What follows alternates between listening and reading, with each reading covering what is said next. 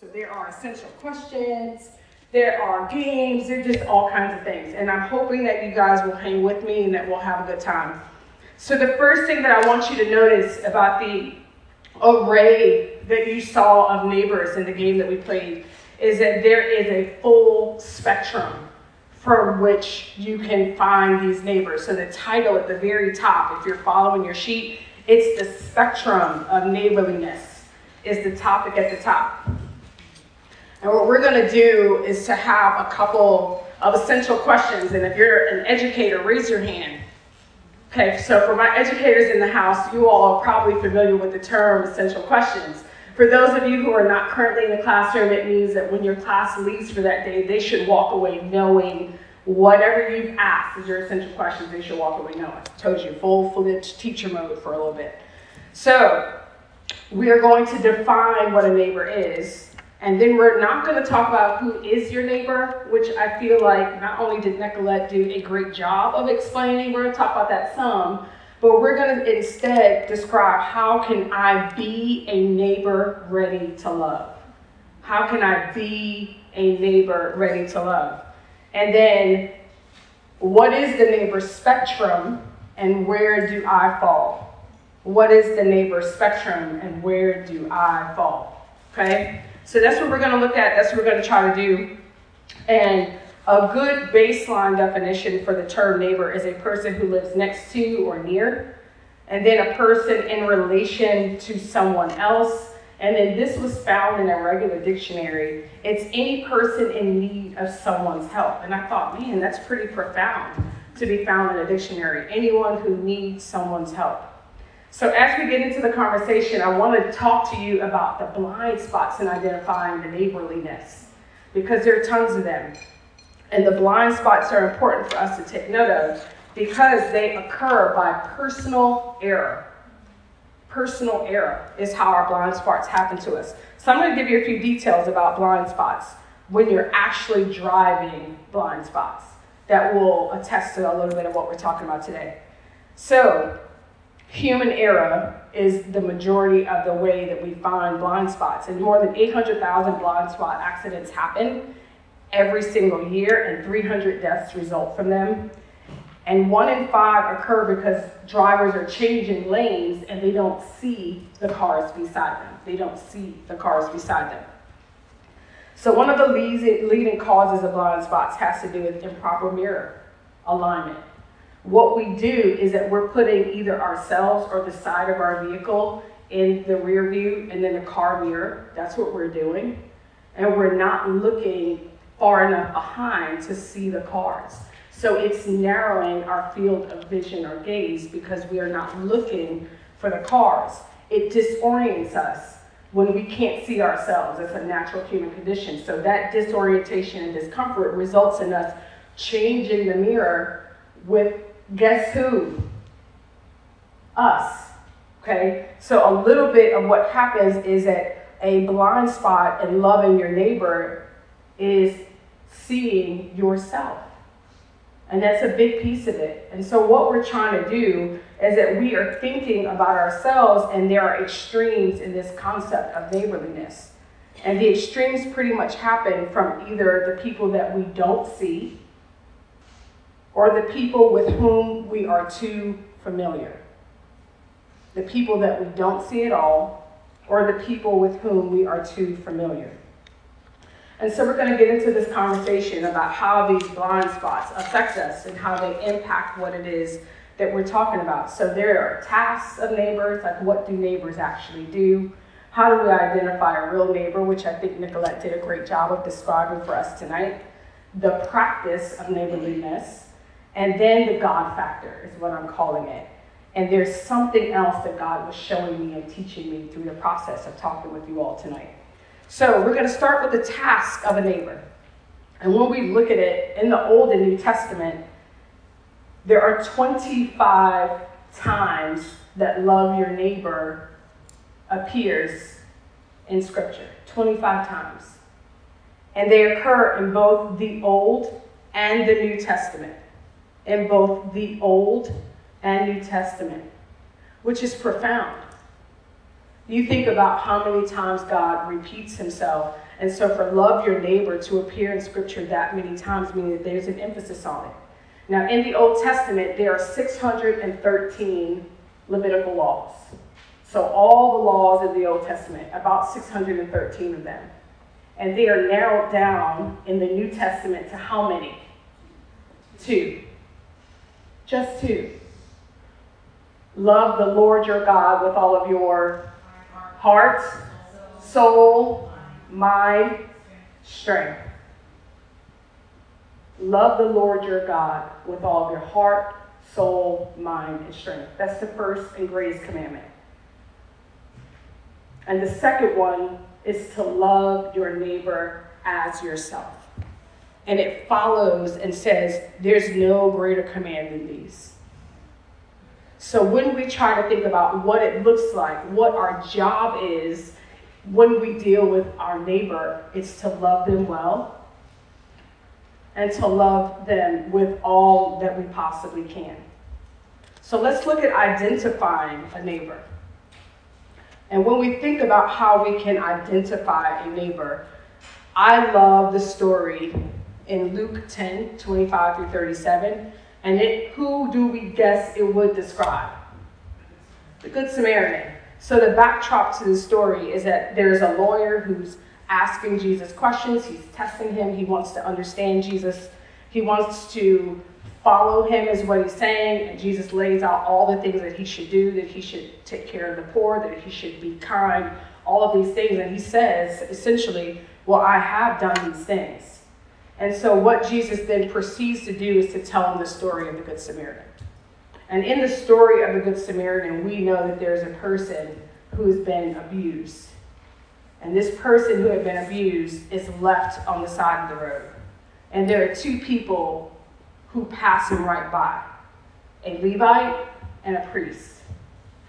Now, why is that important? Because those are the very kinds of people who we think would love someone in need and love them well. But they are people who walk right past it. So the example of neighborliness that we see, who's identified as a good neighbor, is actually a person who is uncharacteristic for this group of people. He's a Samaritan, which means he doesn't think like them. He doesn't act like them. He doesn't have their traditions, their ways, and yet he is the one who stops, helps the man, bandages him up, takes him to a safe space, right? Cares for his needs, leaves him in a safe space, and then provides for him when he's gone. So this person who is not related to him, not affiliated with him, has nothing in common, is the one who stands as an example for us in Scripture of a good neighbor. And that's important for us to know. And we'll come back to an example of how I got to see that in real time toward the end. So when we think about the third piece of this, which is the practice of neighborliness, I love the story of the Samaritan woman. And that one is found in John 4, verses 1 through 54. I'm sure you've heard this before. It's a beautiful, interesting story. It is a story of a woman who is very deliberately trying to stay away from people. She's at the well. She's at the well at hours when it's not traditional for people to gather at the well. She has been intentional with her decision to go at a time when there weren't other people there, and Jesus just happens to be at the well at that time. Now, we know that that's not happenstance, that's an appointment. And he's there without the disciples. And when they come upon him talking to this woman, it is disgraceful to them. They don't really know how to handle it. And what we know about this exchange between Jesus and the woman is that they were having a conversation about what the well meant. He requests water. She's offended that he would ask, "How dare you ask me?" They have a conversation about the well and it being a sacred space and all of the things. Well, this is what our people know about the well. It's Jacob's well, and it's dug deep, and it has power. And your people say that it's not appropriate. And there's this exchange that they're having, and then Jesus reveals truth to her. Truth about her life. Truth about where she is in her life. And when he does that, she's so compelled by the truth that he knows about her that she drops all her inhibitions and races right back into town, the very place she had obviously been trying to avoid. And at that point, the woman tells all the people in the town, you have to come meet a man who told me everything I've ever done.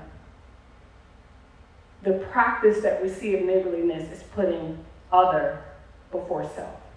It didn't really matter at that point what she had done, what she was trying to keep separate. What mattered is that she believed that there was something so important for them to know that she could put herself down and show Jesus, and show them Jesus, so show them a Savior. And that's an important piece. But all three of those components are things, quite honestly, that I'm sure you've heard before, I'm sure you've encountered before. In fact, I've taught on neighborliness, and we talked about some of those things before. But God had me on a journey, as he always does. And he was doing something that I couldn't exactly see. And some of that I call the God factor, the spectrum of neighborliness. Those with whom we don't see or are too familiar. And there is this spectrum in there that we are trying to understand. And it's pretty well established in Mark. And I love how God is so beautiful in his word and is so intentional in the way that he tells his stories. So what I'd love to do, there should be a chart that shows you the verses that we're going to look through. It's on your page, and it should be back here on the screen. But I'm going to set this up for you by reading some verses of Scripture. And what we find in Mark chapter 10 is that Jesus, in verses 32 through 34, it says that he predicts his death for a third time. So Jesus has not only shared what would happen to him once or twice, but this is a third time that he's sharing what would happen to him. And the verses of Scripture read this. You have a breakdown for you to kind of gaze at, but you're free to pull it up on your phone if you'd like. They were on their way up to Jerusalem when Jesus, leading the way, and the disciples were astonished, while those who followed were afraid. Again, he took the 12 aside and told them what was going to happen to him. We're going up to Jerusalem, he said, and the Son of Man will be delivered over to the chief priests and the teachers of the law. They will condemn him to death and hand him over to the Gentiles, who will mock him, spit on him, flog him, kill him. 3 days later, he will rise. So Jesus took his closest people in the inner circle, and he told them in great detail exactly what would happen to him, the brutality that he would endure. He was vulnerable with his friends. And I want you to watch what happens in the next few verses. Literally verse 35, the very next verse, it says this. Then James and John, the sons of Zebedee, came to him. Teacher, they said, we want you to do for us whatever we ask. And I want you to imagine for just a second opening your heart and your grief and your hurt to close friends. And the response to that being, hey, but I have a favor.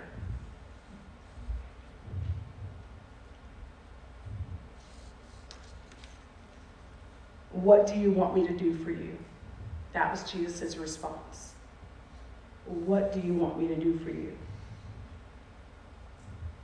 They replied, let one of us sit on your right and the other on your left in your glory. You don't know what you're asking, Jesus said. Can you drink the cup I drink or be baptized with the baptism I am baptized with? We can, they answered. Jesus said to them, you will drink the cup that I drink and be baptized with the baptism I am baptized with. But to sit at my left, my right or my left is not for me to grant. These places belong to those to whom they have been prepared. Imagine being so close to Jesus that you would not see his pain. Imagine for a second what that would feel like. And yet he still had the wherewithal to ask them, what can I do for you? And look how beautiful God's word is. In the next few verses, verses 46 through 52, we meet a different character, blind Bartimaeus. Then they came to Jericho. As Jesus and his disciples, together with a large crowd, were leaving the city, a blind man, Bartimaeus, was sitting beside the road begging. When he heard that it was Jesus of Nazareth, he began to shout, "Jesus, Son of David, have mercy on me." Many rebuked him and told him to be quiet. But he shouted all the more, "Son of David, have mercy on me." Jesus stopped and said, "Call him." So they called to the blind man, "Cheer up, on your feet, he's calling you." Throwing his cloak aside, he jumped to his feet and came to Jesus. "What do you want me to do for you?" Jesus asked. It's the same question. The blind man said, "Rabbi, I want to see." "Go," said Jesus, "your faith has healed you." Immediately he received his sight and followed Jesus along the road. Two very different examples, two very different crowds, two very different responses. One, too familiar. The other, people would love to ignore and not see at all. And yet, because of their heart posture, their responses could be so different. So when you think about Jesus pouring himself out, and when you think about what it would look like for him to ask, "What do you want me to do for you?" It wasn't just something that Jesus did, it was something that he lived. And it begins with others above ourselves. It is our willingness to be a neighbor ready to love. And that is exactly what Jesus exemplifies in all of it. It begins with the other above self. And it asks the same question of all in spite of relationship. The same question, different audiences, different results. It's not a matter of who is our neighbor, but rather our willingness to be a neighbor ready to love. So to be a neighbor ready to love, there are a few things that you have to do. You have to be present. You have to put yourself down. You have to be an active listener. You have to be willing to be interrupted in a grocery line. You have to make the inquiry, "What can I do for you?" And then you have to follow through and do what you say. In the verses that we looked at, we saw a part of the neighborly spectrum. Jesus would not only redefine who a neighbor was, but he would define differently what family was, what community was, what authority was, and how leadership would be used. Being neighborly for me is a minute-by-minute, moment-by-moment conversation. So for about 10 minutes, I want to have each table, and you'll see a set of verses on the screen. And each table, it kind of identifies what your table and what verses of scripture that you're looking at. So table 1, you will follow Jonah, and table 2, Job, so on and so forth. Do you see that one? So I want you guys to read through the verses that are before you and have 10 minutes to have a conversation about where the people in the verses that you see, where are they falling on this spectrum of neighborliness. Okay, good. I love the dialogue and conversation. I kind of love the deep digging and where you all went. And honestly, we can see transitions in people going from wonder and people going to almost annoyance with who Christ is and him being true to who he's always said he was. And this is honestly where the real work begins. It's where are you on the spectrum? And we're going to get to that work, so we're not there quite yet. Where do you trend? And think about a list of people that you're either seeing in too familiar a lens or you're just not seeing at all.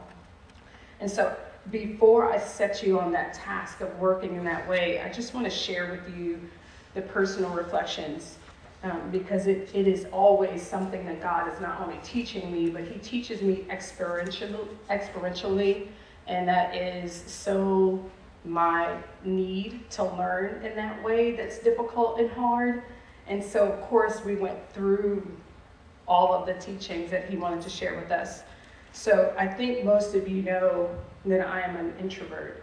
And not only am I an introvert, but I call myself an introvert of introverts. Like, I am easily a person who would hide or turtle shell and stay away from center stage. And as a result of that, it's very easy for me to not see. Seriously.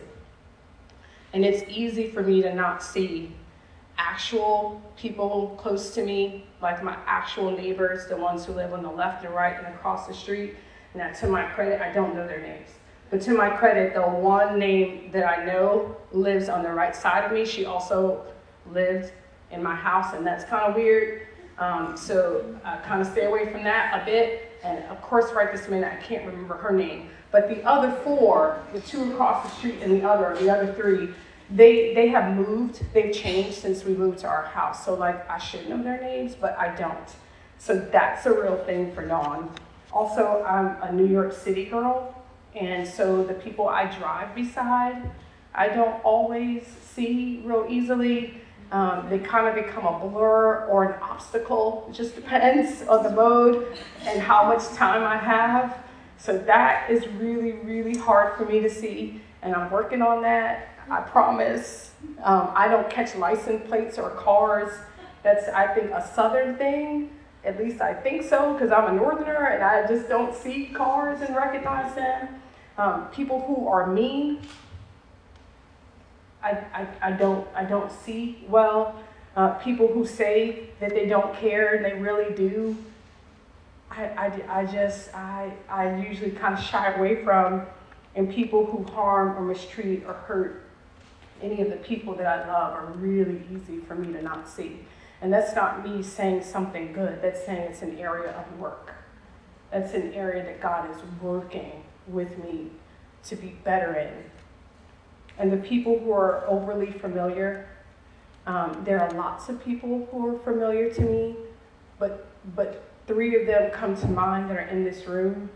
One who has literally known me my entire life, who birthed me and knows every single thing about me. And the other two I birthed. And so I know every stage of life that they are in and have gone through. And if you're a mom, consider it this way. Think about the time that your children actually thought that your life began and will end with their existence.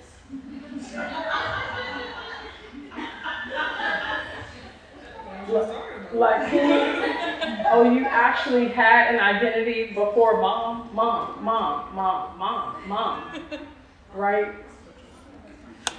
And for those of you that do not have children, remember clearly, as I do, thinking that my mom had absolutely nothing better to do than to listen to my rants and to spend all of her time and money and talents and energy with me. Not even my sister, but with me. But they are actual, real life, becoming individuals. And they have their own desires and personalities and needs and wants. And it would be easy to not see them. And I think what God had been doing is showing me that the extremes, even that I thought I understood, it was not enough. It's all the stuff in the middle. And so this is how this thing plays out for me. It's the God moment, because honestly, up until Friday, I had most of what I've said to you pretty much prepared. I had run through it once. I was like, well, God, you're going to do what you always do. But there is a moment when it just becomes something more than extremes, which is how I was seeing it. And I think my table, as they wrestled through it, and it sounds like you guys, as you wrestled through it, you could see the muddle. It's more than just too familiar or I don't see. It's all this stuff in the middle. And this is how it came together for me. Friday night, I was trying to get ready, and I was like, man, it's just something missing. I don't know, Lord, what it is. I can't tell. I'm not sure. But the Wednesday before, I got a phone call from a surrogate daughter. Who's here? And I don't think she'd mind me sharing that she's struggling. And she's questioning. And she wants to understand the institution that is the church. And I get this call from her, and she's telling me the story, and I can tell something else is wrong. I can feel it in my soul the way that you can. And I'm like, what is wrong? And she starts to tell me a story about a young girl and how this girl was stalked and how the stalking led to fear and how the fear was brought before these people and how that fear, she was left alone and she was beaten pretty severely. And how she went to this girl and got her and took her in, and then they were trying to go to the local police, and then they were trying to go to the campus police, and they're trying to figure out what to do with her and how to help her. And instantly, without thinking, I went into mom mode. Are you being safe?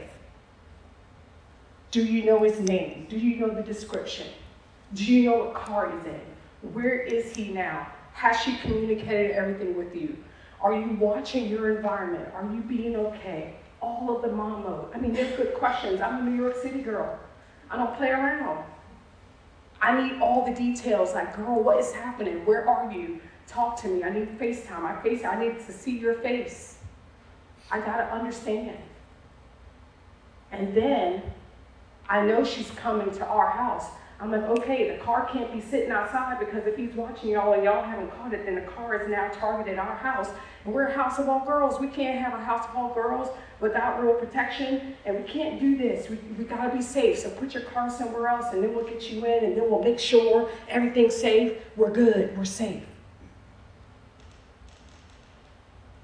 All of that conversation from Wednesday to Friday. And then on Friday, I see her face.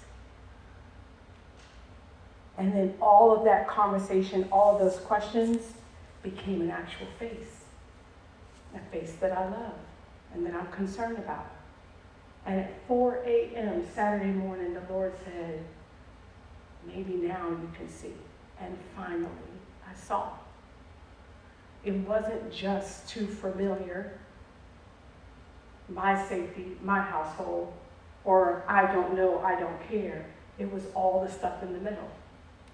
How many times had I asked about how the girl was? Maybe once or twice, maybe. Were the safety questions important? Of course they were.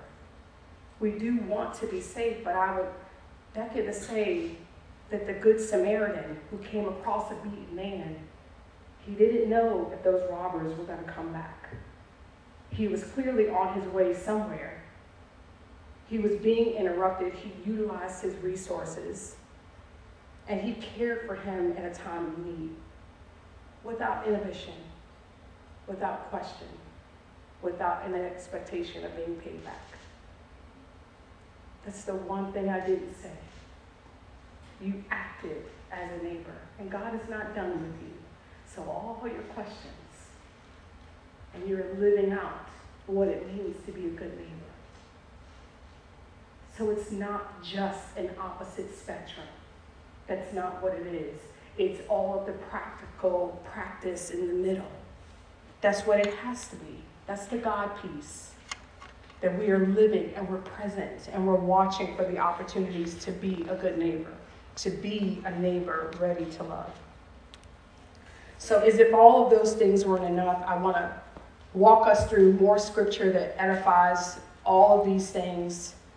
And in Galatians 5:14, it says, for the entire law is fulfilled in keeping this one command, love your neighbor as yourself. Hebrews 13:1 and 2, keep on loving one another as brothers and sisters. Do not forget to show hospitality to strangers. For by doing so, people have shown hospitality to angels without knowing it. Philippians 2:3, do nothing out of selfish ambition or vain conceit, rather in humility, value others above ourselves. John 13:34, A new commandment I give you, love one another as I have loved you, so you must love one another. In Romans 13:9, the commandments: you shall not commit adultery, you shall not murder, you shall not steal, you shall not covet, and whatever other commands there may be are summed up in this one command: love your neighbor as yourself. So now we get to do some work. And the first part of it is just for you. It's time for you to just allow the Spirit to sift through you. And there are 3 questions there, and I want you to consider those silently. And I'll give you 5 minutes to do that, and then our table leaders will end with your table discussion. So just 5 minutes.